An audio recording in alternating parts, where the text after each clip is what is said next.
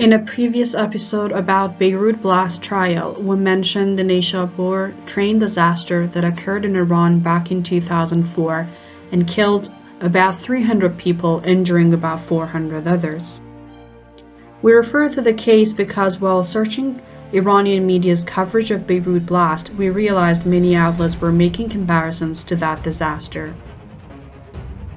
However, the Neishabur train disaster was different. Even though the train was carrying ammonium nitrate as fertilizer, it was loaded with cotton, sulfur, and fuel.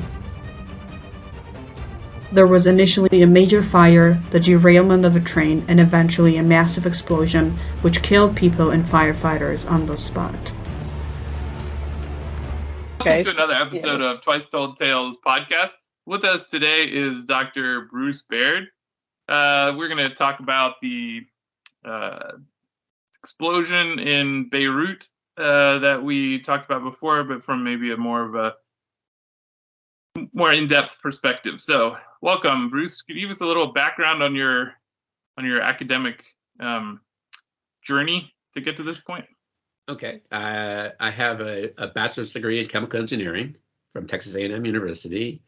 I worked in the industry for 5 years. Then I decided to change course, and I went on to get a PhD in history. And I taught as a professor for 3 years, well, actually 5 years, before I decided to change course again and end up moving to California and become a high school history teacher, which I did for the last 15 years until I retired in 2017. All right.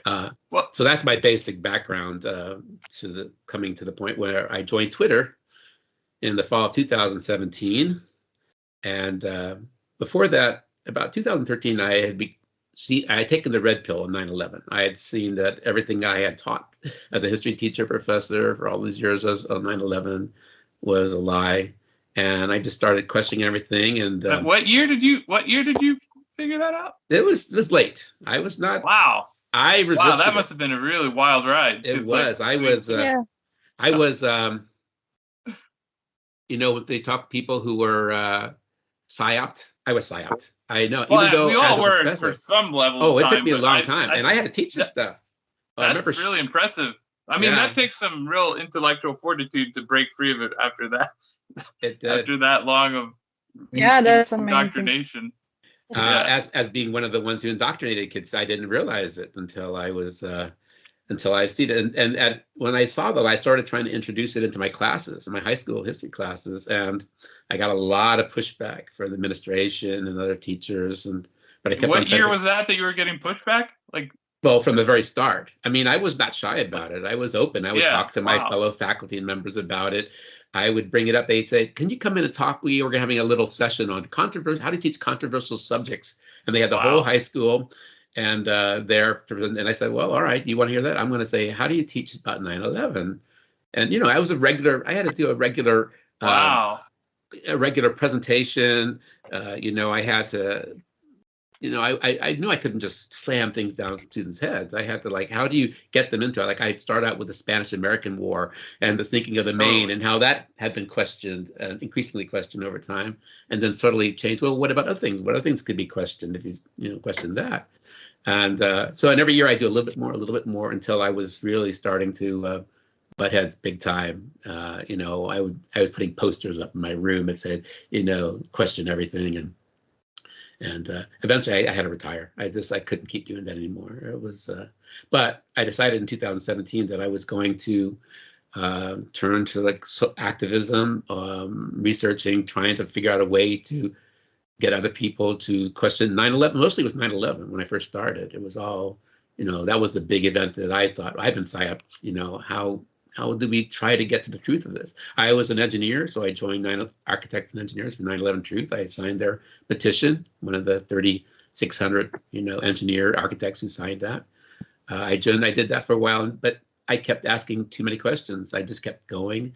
Every group I would join, everything I would try to do with it, I would question to the point that I was persona non grata. They didn't want me to keep there asking questions. I discovered nuclear. There was some people who were working on the nuclear explanations for 9/11. And I thought, oh, they got some good stuff, good material. So I started going down that too. And and asking again more and more questions until I kind of, all right, well, I'm asking too many questions for even them. I have so many things. And but that's what I was doing. And then what happened was on August 2020, I think for the past several months, I had been tweeting about COVID. This is Twitter. I had like 45,000 followers on Twitter. I've been building up my Twitter database and asking, and challenging anything with the official story, but especially when COVID started in March 2020, immediately started questioning that like you did. You told me you started questioning it. It just made no sense, and everything about it seemed rotten. And then all of a sudden, out of the blue, I see on my Twitter feed a picture of this blast and in Beirut, and I said, "Oh God, that's nuclear."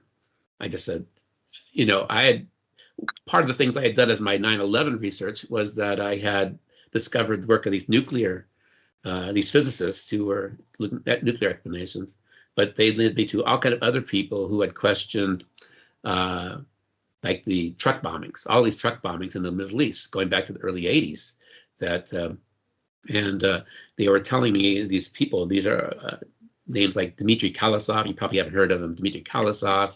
There was an Australian investigator named Joe Viles who were questioning all of these truck bombings because they left craters. And he said, truck bombs won't leave craters. Truck bombs won't leave craters. And I said, okay, well, yeah, I don't know enough.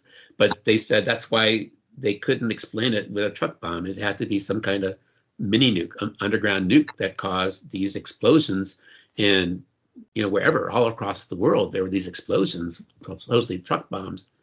So I started questioning those, and I didn't want to accept what these people were telling me about truck bombs. So I started doing my own research. I started digging into any kind of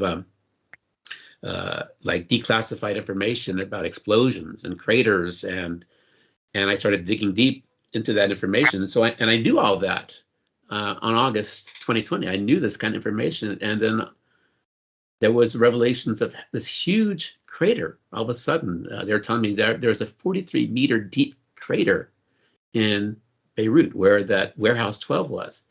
It's like a 13-story deep building right there where that building had been.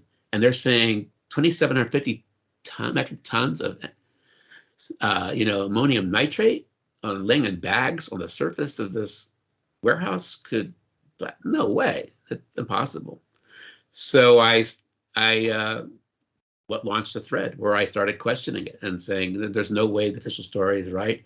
And in fact, the only way that could explain that huge crater was an underground nuclear device, a buried nuclear device to blast that huge of a crater. And I also happen to know that people, the first thing they would question about that was, well, where is the flash? Where is the EMP? Where is the radioactivity? And I had all that information that I'd been researching about third-generation nuclear devices that the United States, and other scientists around the world have been working on since the 1950s. And people would say, oh, it's impossible of a nuclear device because this is that. I said, well, they don't know the status of modern nuclear devices, which is much more sophisticated than people commonly know. So I started challenging the official story in those directions back in August 2020. Like from the very beginning, I was challenging it, and I've kept challenging it ever since, presenting more and more information. Every year I present more and more information to question that story. Why would it need to be underground? I mean, isn't a nuclear blast powerful enough that it would just disperse the material? Chris, your picture isn't there anymore. The question is, how do I know it's underground? Yeah. Well, I mean, we have like over 300 years of writings on explosive cratering. How do you make craters? Back in the 1600s, back in the 1500s, they were trying to do these sieges of castles, and a big part of it was how to bring the walls of the castle down. And the way they would do it was they would dig tunnels under the walls, and they would plant gunpowder back in that day, and blast a huge crater, and that would bring the walls down. And they were calculating how deep you had to be, how much gunpowder you had to put in there. And they kept refining that knowledge through the 1700s, 1800s, beginning of high explosives like TNT, into World War I, those huge craters they blasted on the Western Front in World War One. A lot of research I've done, all the historical. I mean, I'm an historian. I first and foremost consider myself a historian, and I find the best materials going back in time to figure out what people knew when, way before modern times when information gets distorted quite a bit. So I went through World War One into the World War II, into the beginning of the nuclear age, and all these tests. A lot of the tests that I did on nuclear weapons was declassified beginning in the late 70s, early 80s, after there were revelations of people who were exposed to radiation, and there were lawsuits against the government. They used to put these soldiers right in harm's way, like right up next to these huge nuclear explosions. So they were suing the government, and the government protected itself by releasing all this information about those nuclear tests, and a lot of it had to do with the craters that they blasted. Plus, they were doing all kinds of experiments with high explosives like TNT. And I remember Chris on the previous video talked a lot about ANFO. They would use ANFO and TNT to simulate nuclear weapons, and they would do the same test. How do you know how big an explosion was? Well, a lot of times they would do it by the crater that it would make. They would blast them with explosives lying on the ground, above the ground, and under the ground. There had been a lot of testing under the ground because a lot of the government was interested in how to do construction with nuclear weapons. There was a whole thing called Project Plowshare back in the 50s and 60s, where they were trying to use nuclear weapons to build dams and roads and ports and all kind of other things using nuclear weapons, before they realized they had the problem with radioactivity. They couldn't get rid of it. But they did a lot of research on cratering. How do you crater? So there's tons and tons of information on this. And I knew about it. I know that if you have an above ground explosion, basically all it will do is compress the ground. The explosion goes, the path of least resistance goes up. And if it's above the ground, it just goes up in the air, it goes out, but it doesn't press the ground down. That's a path of most resistance. All it can do is compress the ground underneath it. So if you have an above ground explosion, you'll just make this sort of dip into the ground. If you want to blast a crater, most people think of the crater as blasting out. You have to put that explosion under the ground. That's 300, 400 years of research or knowledge about cratering. You put them under the ground and you blast a big crater. So this 43-meter, this is like the third biggest crater that had been blasted by explosives. Next to, there was a couple of them, one in the Soviet Union, one in Nevada. That back in the early 60s, they had blasted bigger craters, like 100-meter deep craters. This is a 43-meter deep crater. This is a huge crater. This is, people don't have a sense of because it's underwater. And but this is a monstrous crater, and there's no way to do it above ground explosion. Even the biggest nuclear explosion would, even those huge, the biggest blast ever could not have blasted that kind of crater unless it was underground.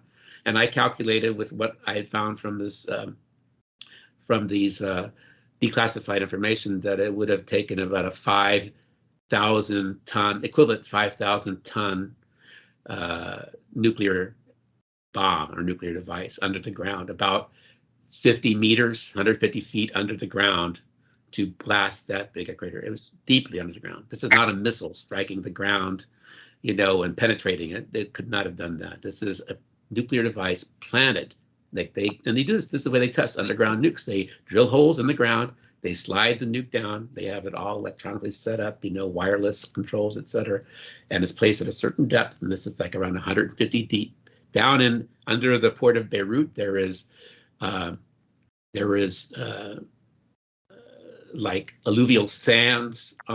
It's built, all those the silos, the warehouses are built like, I think, I can't remember, 14 meters of sand. And then below that, it's limestone. It's limestone bedrock there.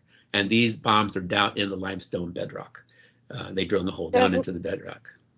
So that would be interesting because, oh, sorry, go ahead. I just was going to ask, who do you think has been experimenting nukes there?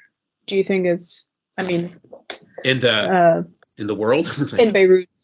No, in Beirut, if you think that was a nuke explosion caused the whole thing, who do you think was doing it?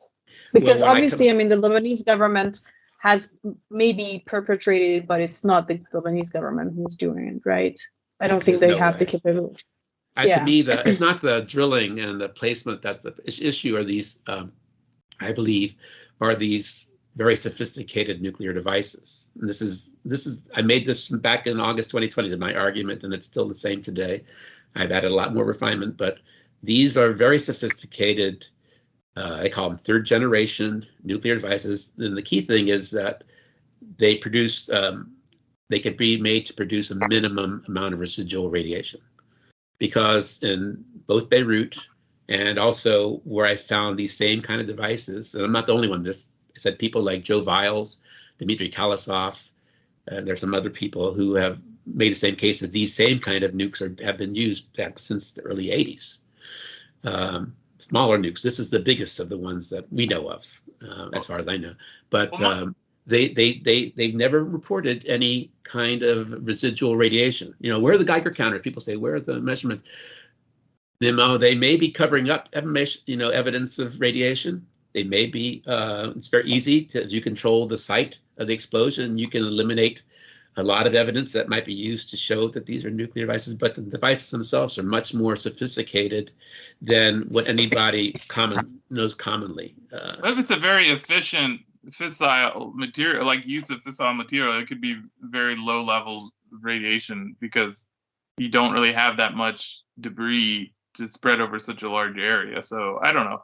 But I think more importantly than mini nuke conversation, which has been, I think it's just the fact that, like, for example, 9/11, like, the problem with analyzing that is because, like, it's hard to know what exactly happened. And so everyone just discounts the fact that because you can't say exactly every detail of what the alternative, what actually may have happened, rather than the highly detailed fairy tale that's been given to us. Like, somehow you can't be right, or you shouldn't be skeptical because you don't know every minor detail of what happened. And I think that's the problem because, and it's good to come up with speculative possibilities, but what's even more important with the Beirut blast and with 9/11 and with all these stories is that the actual story they give us doesn't make any sense. And that's, like, fundamentally, if you can prove that it doesn't make any sense, then you can provide the fertile ground for all this other speculation. But it doesn't have to be. But to say that it definitely was some speculative outcome without proof of it, it makes it easy for the people who are trying to promote the narrative to discount you as crazy conspiracy theory, because obviously you don't have any proof. Neither do they, obviously, but doesn't matter. They came out with the story first, so they can dominate the narrative. But I think in the Beirut case, it's just fundamentally the explanation is a joke. Like, right. And they came out with these stories, like, in Nature magazine and these scientific papers, like, to make it look like it's a scientific peer-reviewed paper, but they're just opinion pieces trying to show how the story could happen. Like, that within weeks of that, or a week of that event, they had these opinion pieces in the scientific journal. So the engineers and whatever who are like, wait, I don't think ammonium nitrate acts like that, they have these stories in there where it says, oh, if it's a large enough amount of ammonium nitrate and it heats up and it pulls into a big pool of molten ammonium nitrate, then all of a sudden it can explode just like that. So this has not been written about before. So this is all this fanciful, like, stuff that came out to try and prove this narrative, and it definitely wouldn't just explain a 43-meter deep hole in the ground at any level of ammonium nitrate. Anyway. I mean, I agree with you totally. I think you're right. It probably is something like that, some high explosive or just some missile. I mean, you could deliver something similar if there was a missile that had a uranium uranium tip on it, and it could burrow deep into the sediment before it let off its payload. You might be able to get something like that. But my main point is, how can scientists sit around and agree with this story that they gave? Because it just with just, like, old fertilizer or even ammonium nitrate that was meant for eventual use in some sort of blasting operation, it wasn't ammonium nitrate fuel oil mixture. It was just ammonium nitrate, according to their story. How that then becomes a high explosive after sitting 10 years in a high humidity environment, and then is exposed to some firecrackers. It doesn't make any sense. Like I don't understand. It sounds like a giant lie, and I don't know. Well, Yeah. go ahead. Oh, go ahead. Yes. Well, I tell you, my experience, it actually began even before 9/11. When I was a little kid, I grew up in New Orleans, Louisiana, and I was in the time period. I was at the time after John F. Kennedy was assassinated, and there was these I know you saw the movie JFK, Oliver Stone's JFK. There was this district attorney down there named J. Garrison, who was investigating the JFK assassination and coming up with all these conspiracy theories about the JFK. And I remember as a young kid reading the newspapers. I mean, I was immersed in this stuff, and I kept at it for a long time until you realize that the whole story is BS about Oliver, about Lee Harvey Oswald and the lone nut assassin, and this whole thing about a magic bullet. I don't know if you know the magic bullet that did all this damage to Kennedy, hitting his back and thing, and John Connally, who was a governor, on the front seat. And it's like, it makes no sense. But all that kind of evidence over the years led to people, a majority of Americans, not believing that official story, the Warren Report. They just didn't believe, but they didn't know what to do to replace it. They disagree. Was it the mob? Was it the Cubans? Was it the anti-Cubans? Was it the CIA? Was it the whoever?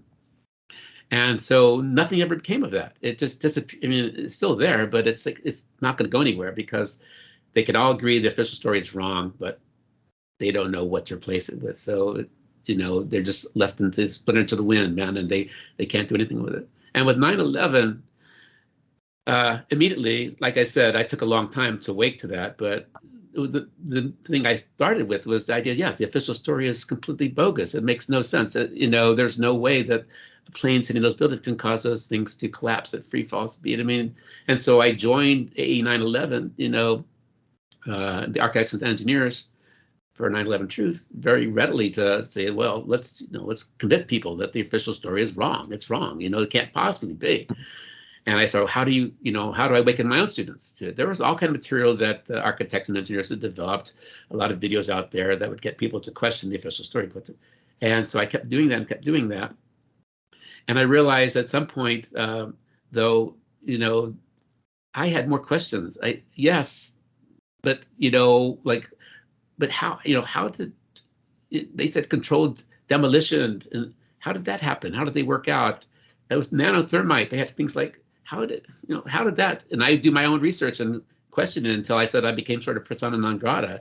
I was asking too many questions about things that didn't make any sense to me. Yes, the official story didn't make any sense, but their explanations, the counter explanation didn't make any sense either. So what am I supposed to stop? Because they were happy with where they were sitting.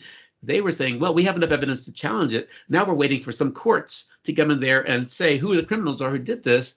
And I said, yeah, but you have a bogus story that's going to be tried to, how are you going to convict anybody on a bogus story? You haven't asked the questions. They didn't want to ask any more questions. They were happy with, what about World Trade Center 7? What about Building 7? Well, what about that? Can we dig into that? And how did that happen? None of it makes sense unless you're a billionaire owner of a friend of Bibi Netanyahu who owns a couple of buildings that are full of asbestos that are too expensive to renovate, and you want to claim double indemnity on an insurance policy.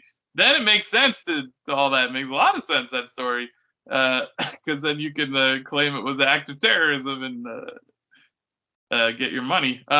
But for me, that wasn't enough. I was asking other questions. Well, no, I think speculation is an important tool in all research. It's just when it comes to these psyops where people are so big, there's a lot of attack on any criticism. Like, to create more space for criticism is difficult. It makes it more difficult. So I think it's good to talk about the possibilities of like very small. I mean, the mini nuke thing has been around for a while, and I think there's possibilities of it. Also, I think just high explosives and the use of high explosives in covert ways, even thermite in the buildings, that makes a lot of sense too. So I think those are all possibilities which we can say, okay, well, yeah, it's not the only option if you want to come up with fantasy, and I can have ones that are more realistic and more in tune with with what we saw than planes hitting a building or fertilizer blowing up half of a city. So I think, I mean, even things like the Bali blast and the apartment blasts that In Russia. There's a lot of evidence those were high explosives. I mean, there were even photos of bags of HE that were being stored before, and people wondered what they were. So, like, those were kind of sloppy operations. So I think, like, that's possible that this is just another one of those where they did just fill a warehouse full of high explosive. It is interesting to know that I don't know what the sediment is like on how that would react to an explosion like that. In water, it would be a lot different than it would be like land in terms of a truck bomb or something creating a crater. But whether it would actually have to be underground or not, that's all very interesting, and it is good to talk about it. But I think, like, fundamentally, just the story just doesn't make any sense, and I think it would be really interesting to get someone on who is a diehard supporter of that story to try and understand how they can defend an oxidizer without any fuel creating an explosion. I don't understand how that works chemically, because all ammonium nitrate is a rapid oxidizing agent. When you physically jolt it, the oxygen atom is freed very quickly, and it can burn whatever's nearby. That's what ammonium nitrate does, as I understand it. So, there was a Texas City explosion in 1947. This huge blast, which is actually very close to where I used to live. But that was a plant, right? Yeah. That was a fertilizer. That was a ship. Plant. That was in they've had many ammonium nitrate explosions over the years. Pure ammonium nitrate without any without it.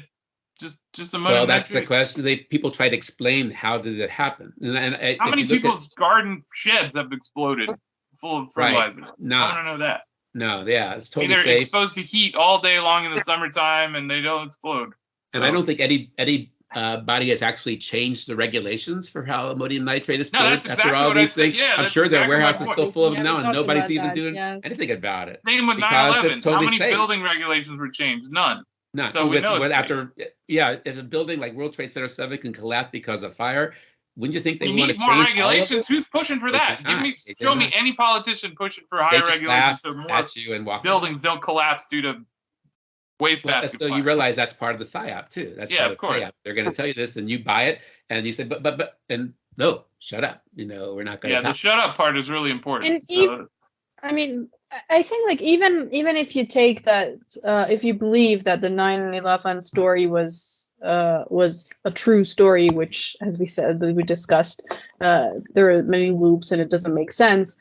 The things that happen after it, the policies that come after that, the trial, the people who are apparently convicted, and the ones who have to pay for it doesn't make any sense. It doesn't have anything to do with the actual trial, story. You're talking about the Iranian government being held accountable. That was like two decades afterwards, and it was done by or maybe not 15 years afterwards or something. It was done just as a matter of, at that time, the government had seized all these assets from Iran, and some clever Israeli Zionist-affiliated lawyers were just figuring out how they could get their hands on that money, and so they came up with this bogus lawsuit to say Iran is guilty, and then they could just take the money, and Iran can't defend itself. So it's really more to do with the official story.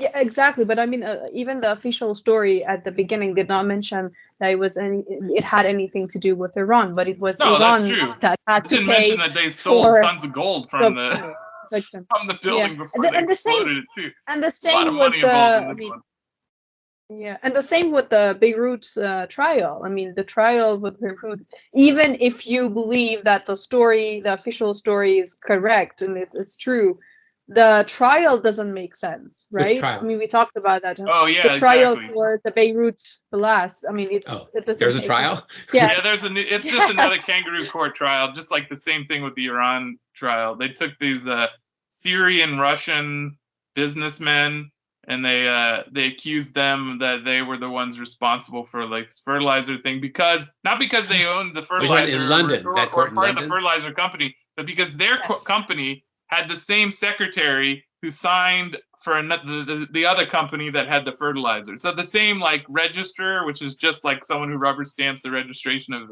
corporations, probably rubber stamped thousands of corporations, because that company rubber stamped their corporation. They're somehow culpable for this other corporation. Anybody who has money, and you can sue them. Yeah. But that's because they were Russian and they had a lot of money that was Syrian frozen and due to Russia. the sanctions Yes. in New York banks.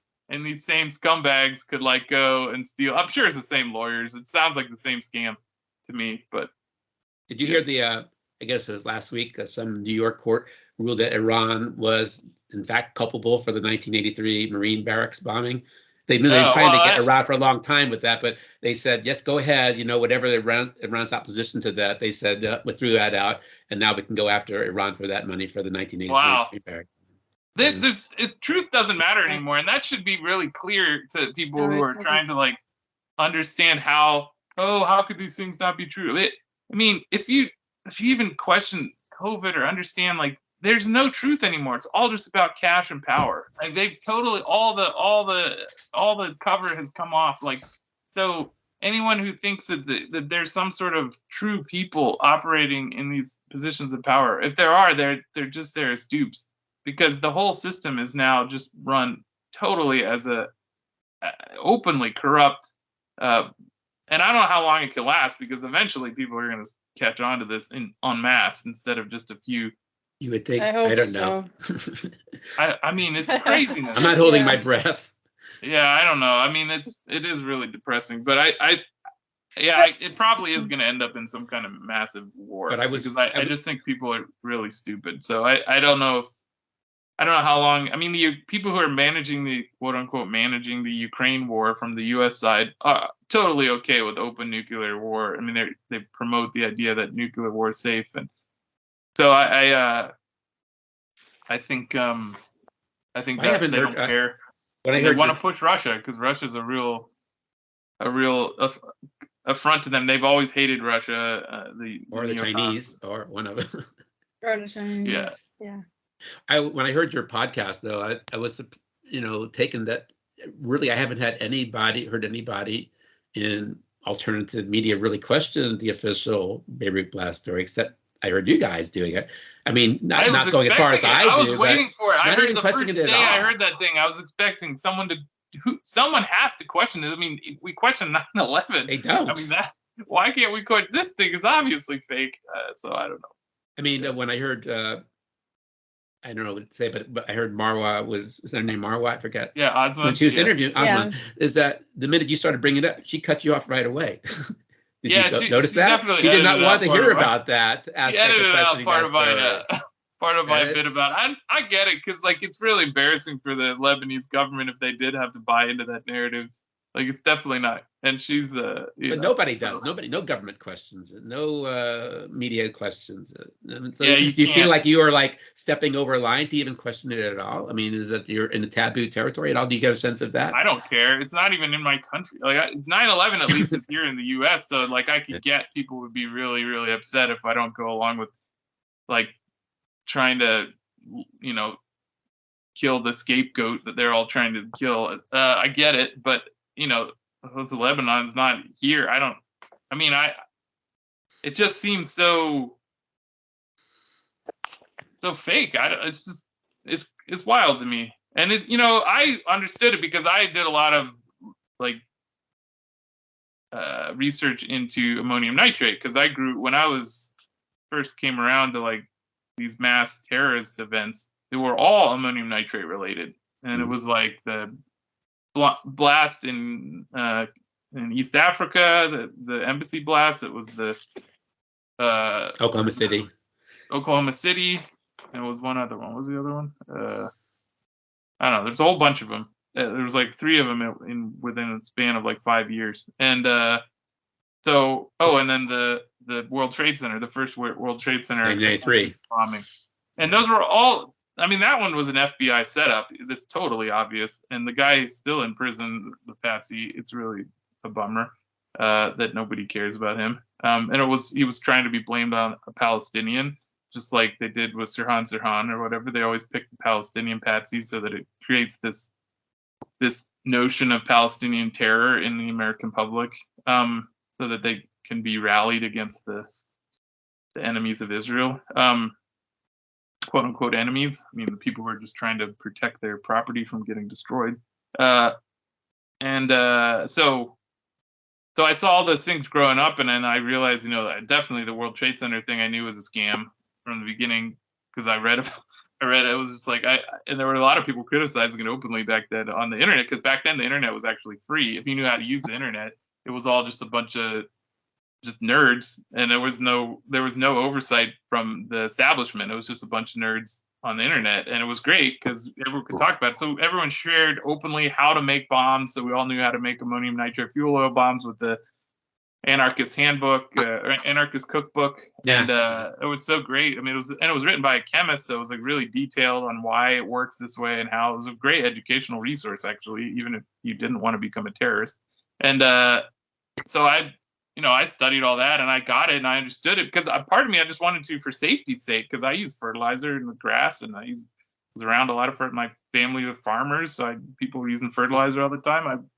I was a little nervous that this stuff was so terrible, and then when you realize how stable it is, and then you realize how much you have to do to it to actually make it explode, it's not easy to get that stuff to explode. You can't just light it on fire.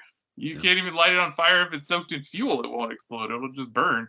So, anyway, it was. No, I remember that. And shocking when I heard them say that at an old warehouse explode. And then if you look up where do these things explode normally, it's manufacturing facilities or people who are carrying precursors for the fertilizer production, because those are where it's really volatile and unstable. But once it's created, the ammonium nitrate, it's stable. So I don't know. If you look at that, I did a Twitter thread back in the first anniversary of the Beirut Blast in 2021, and the beginning of it is all about ammonium nitrate and how people try to justify how ammonium nitrate can be explosive without fuel added, under what conditions. And there's not just fuel; it has to be uniform. It can't just be like a puddle of fuel oil within a giant mass of ammonium nitrate. A lot. You talk about contamination. It's only the area where it's uniformly contaminated that would explode. Like the problem is there have been a lot of these quote unquote ammonium nitrate explosions, and so they try to find ways to explain how this could possibly have happened, and none of them make sense. Or it's like cherry picking which information you want to do, but it doesn't. A lot of before this, the Beirut blast, a lot of scientists who study it would have said there's no way that could happen. I don't think you're going to find anybody talk about it now. They just won't. Yeah. Not going to talk about the scientific papers that came out just after this blast, one's in Nature, like I said, I can't remember the other one, and they are actually, the material data safety sheet includes this stuff about, if you can heat a bunch of it up at once, it'll explode. This never, I can't find reference to it having before been part of the narrative, and I think they're trying to, like, part of the WEF, this new economic model that they're trying to push on us, which COVID was one of the main initial volleys to get this thing into the world, is the reduction of the use of fertilizer. So it's like the demonization of fertilizer. We saw that in the Netherlands. There was this whole anti-fertilizer thing. They were trying to get that as a pretext for further attacks on modern agriculture. And luckily, I think somehow that's politically been at least delayed with some new elections. I'm not sure. That election in the Netherlands is a little fishy. I wouldn't put it past all those powers that shouldn't be. The Farmers' Party is a bit like the Clean Air Act to me, like in the Netherlands. They say they're like this new party that's been elected that's supposed to fix that thing, but if you look at their actual, what they're supporting, it seems like they just were created by the WEF. So I don't know. But anyway, I think that whole agenda now is to like demonize ammonium nitrate. So I think we're going to see going forward, if there are more ammonium nitrate events, they're going to try and push for like ammonium nitrate that's very difficult to like, it's going to be difficult to get because it's a dangerous substance. So that's what I think. But I tell you, one research I'm doing right now, I'm a few years ago, I did a study of the way 9/11 was presented. I went to the video camera. I think we're, talking about how the official story was laid out from the first minutes of it. But I went through all of the footage that was available from all these different networks and show how it must have been pre-scripted. There's no way they could have done the way it was presented to the American people, the world, without having a script that they're following as the way they presented it. But you're following these major networks to do that. With Beirut Blast, it was done on Twitter. It's amazing. The Twitter was ahead of all the alternative media people, certainly the mainstream media people, all lagged behind Twitter. Everything was being laid out. The videos were on Twitter. Everything was presented. And so I recently started trying to go back into Twitter, like a historian of Twitter, to figure out how they laid out this official story before, it became official. How did it work out there? And it's fascinating to look at it. Like, for example, one of the first things before they had any ideas about fireworks, which was one of the first ideas, that was a fireworks factory that exploded. They were always talking about comparisons to Tianjin, the explosion in China in 2015, which was an ammonium nitrate explosion, except it was at nighttime. And so the video footage of it is, you can't really see it because it's nighttime, it's a flash, but people are saying over and over again on Twitter that, the explosion reminds me of Tianjin. That's sort of like, how could you compare it? This is a daytime explosion, this huge thing in Beirut, and that's a nighttime, you can't see it. There were other explosions. There was explosions in Sana'a, in Yemen. They were all there was fertilizer homes in Syria, that were daylight, that looked a lot more like that explosion in Beirut than Tianjin, but yet the Tianjin was an ammonium nitrate, and before anybody said anything about ammonium nitrate, they're already comparing it to, laid out a lot of these official or the leading, Twitters are telling me, it's like Tianjin. Well, how would you know that? Why would you even say that before, ammonium nitrate become the official explanation for it? They're already laying that story out. And Tianjin has a huge crater, right? Too. So the whole point is like this: the material that they say was stored there was ammonium nitrate that was stored for about a decade in a humid port environment, and ammonium nitrate is hydrophilic. So after a number of years, it just becomes like a wet brick, and that water molecule that's attached to it, it doesn't, like, you can't burn water. So even if you oxidize, it's not well maintained. Those photographs, they stacked the 1 ton, 2 1-ton bags stuffed, with supposedly this fertilizer, which is krilled. Now, krill's supposed to protect it from the moisture. And it's krill's kind of coating, they say. But But either way, it's not going to explode the way it did. I mean, there's just no way you're going to get. You mentioned without some kind of detonator. They need a detonator for sure, and just having fireworks or whatever that is, and that explosion, the big explosion happened 30 seconds after the previous explosion, and there wasn't much fire, like 30 minutes of fire, and then a 30-second delay after something, and now there's no way it's going to explode, let alone explode the way it did, which was one huge mega blast. A mega blast, that thing that we saw on those videos, could not possibly be explained by a bunch of fertilizer bags, however many there were, sitting on the floor for 6 years in this in this warehouse. No, I mean, so the thing is, it could be a mini nuke, or it could be like, a team of 20 guys who went in there and rigged a warehouse to explode. I don't know if that would give us the crater we had, but either way, whatever it is they said is not true. And I think that's the important thing. And it's like, for this stupid case they had, this trial, which they're like trying to steal these Russian guys' money. I don't know why I don't know. I mean, it seems like an easy defense. And obviously these Syrian Russian defendants didn't have access to defend themselves, because like I said in the discussion, all you need is a high school chemistry teacher to say that this isn't true. So I don't know. I mean, that part was what got me, was the fact that it's not true. And I think everything else is fair game, because they obviously aren't telling us the truth. So we should be able to come up with our own stories. But until they try and just like give us an explanation, the chemical reasoning for this happening, not just some qualitative verbiage in a Nature publication, but like some actual atomic explanation to how oxidization itself, oxidization of water could create a high explosive. I would love to know that. If there was any way of making explosions with just plain old ammonium nitrate, I guarantee you, like every redneck would have a YouTube video on that, because it's already fun to blow stuff up with these. What about with fuel? Is it possible?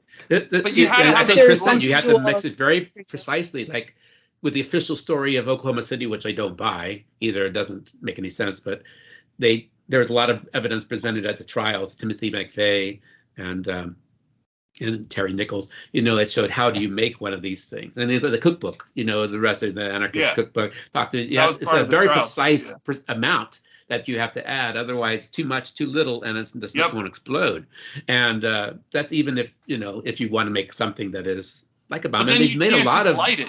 A lot of bombs. You have to have a high explosive to create the high explosive. So you have to have dynamite or something really powerful. There's a detonator of some sort, which I did, according to the official story. There was a detonator. And but this train car didn't have it, is what I'm saying. Right. Yeah, like a spark, like fireworks. No, it's not going to happen like that. But the thing I guess I should mention is that there are scores of these kind of incidents all over the world, and very suspicious incidents. And so the problem I think you get into is if I start talking about this and that, it's endless. The rabbit hole is very, very deep. Oh, and you want to talk about COVID? Oh, you want to talk about 9/11? You want to talk about that too? And then people say, well, what can I believe? I can't believe anything. Well, yeah, that's right. You can't believe anything. Well, how am I going to live that way? I don't know. I guess you start believing. That's a good point. Something. I don't know what you believe in. So, I mean, I do it because I enjoy doing it. Yeah, I see the crater. She sent it. And so that's a pretty good sized crater. That was not just a train explosion crater. I don't. Those are the kind of craters I've seen on other train explosions, but that was not caused by my thinking. Underground. It's an underground explosion that caused even that little sized crater, not some trains colliding with each other, combining somehow another to create an explosion. That was that blast, that big a blast, and that big a crater. There's something happened there. They had some kind of explosion already ready to go there. So. Yeah, I mean, but I haven't studied that one. I don't know if you're looking at the Ukrainian war footage, because this war, or this it's a war on one side and a special military operation on the other. But the video coming out of it is there are some of these like HIMAR missile strikes and the Russian missile strikes. They're creating pretty big craters. So it doesn't have to be underground. A penetrating missile can cause a crater. Oh, no kidding. Yeah. But it's a very precise kind of crater, and it's different from the kind of crater from underground explosion. And all I can do is look at it.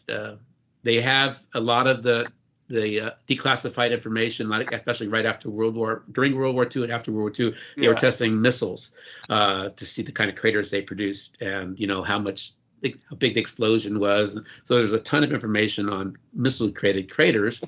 And then you can compare them to underground, above ground explosions. And really, if you give me a crater, you tell me how big a diameter is, how deep it is, the general shape of it. You can kind of tell what kind of explosion caused it. And the material, the media, the kind of dirt or earth or rock or whatever it's in makes a difference.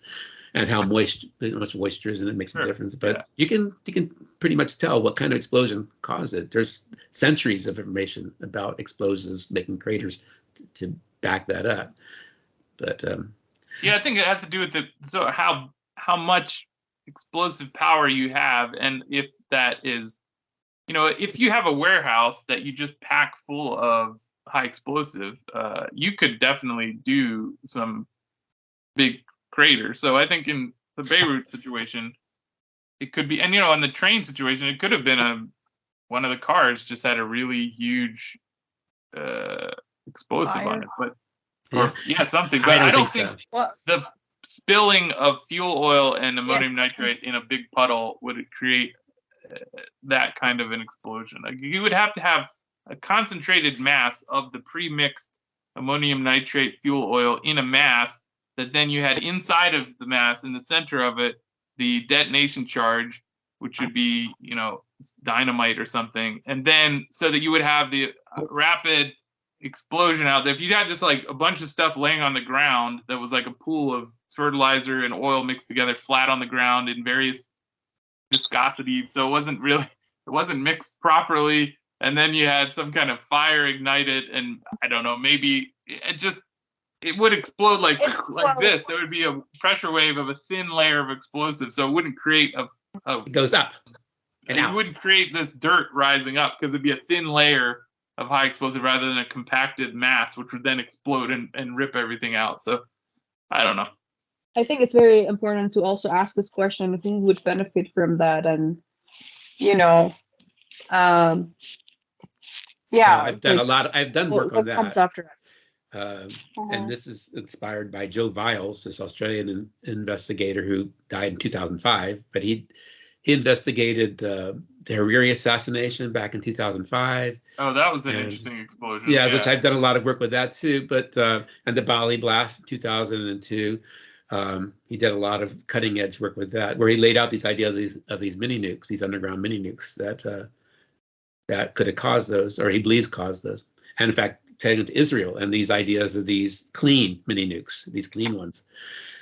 So I was following his footsteps, but he laid out the idea that Israel has this policy of nuclear extortion, terrorism/extortion, that they extort these countries or terrorize these countries using these devices with total plausible deniability that there was a nuke, that they were involved in it at all. It's always, nuclear terrorism, but you can't say that it's nuclear terrorism. You can't say nukes are involved. Yeah, that's right. Because you got to give you don't want to.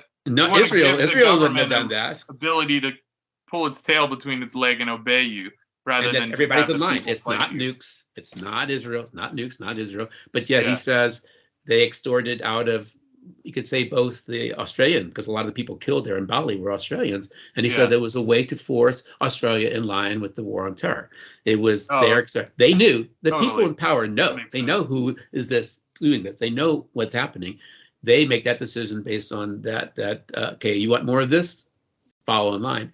And it's the same way I've shown this also with the 1983 explosion in the Marine barracks. That was in October 1983. That I'd made a case in a long Twitter thread that to me, Israel, Menachem Begin, Prime Minister of Israel, had means, motive, and opportunity to do that. And the same kind of thing that Joe Viles said in Bali. These were these mini nukes, like a 10-ton. We're talking about the smallest of kind of nukes, clean under the think they had that technology back then, though? Oh yeah. But they did this. That's in my Twitter. If you read the one I put out in August 2020. That these were already developed in the 70s, that they had been working on it. And Israel... Is that what they were? Yeah. They're what? I read about those. They call them the suitcase nukes. Well, the suitcase nukes go back to the 40s, actually. The fear that these terrorists would bring in these suitcase nukes. But that was they were miniaturizing nuclear devices back in the 40s. When they're making them bigger and bigger, and they made the hydrogen bomb, but they were also making them smaller and smaller. And that's a history that's not really known very well. But in 1960s, early 60s, they developed these, 10-ton, 20-ton, TNT equivalent nukes that they fired with bazookas. There was that big test. Robert Kennedy, the Attorney General, and went to go see one of these tests in Nevada, where they showed videos of them firing this bazooka. Boom. There it is, this, 10-ton, 20-ton equivalent nuke. It weighed 50 pounds, a very light thing. They put them in backpacks. Wow. They could land. They were all designed for atomic demolition. These backpack nukes, they go in by water or land or air to land and blow up buildings, create huge craters, blasts. That was the days when they were still dirty, though. The idea of you put them underground, they would have not so much contamination that our soldiers could move into the area quite quickly. They defended the whole Eastern Europe. There was a line in Germany where they had these what do you call shafts that were dug ready for these nukes to go in place in case the Soviets ever invaded, the Warsaw Pact invaded. So they had all these things back in the 70s during the Cold War. The United States supposedly got rid of all of them, but there are other countries. I'm sure the Soviet Union had them. I'm sure China had them. France had them. But number one, Israel had them. I know Israel had the neutron bomb, which was if you can make a neutron bomb, and there's a lot of evidence that Israel developed a neutron bomb. Even who's the guy who did the Nord Stream, the reporter. You mean Seymour Hersh? Seymour Hersh. He wrote a book on the Samson option. Israel developing the neutron bomb.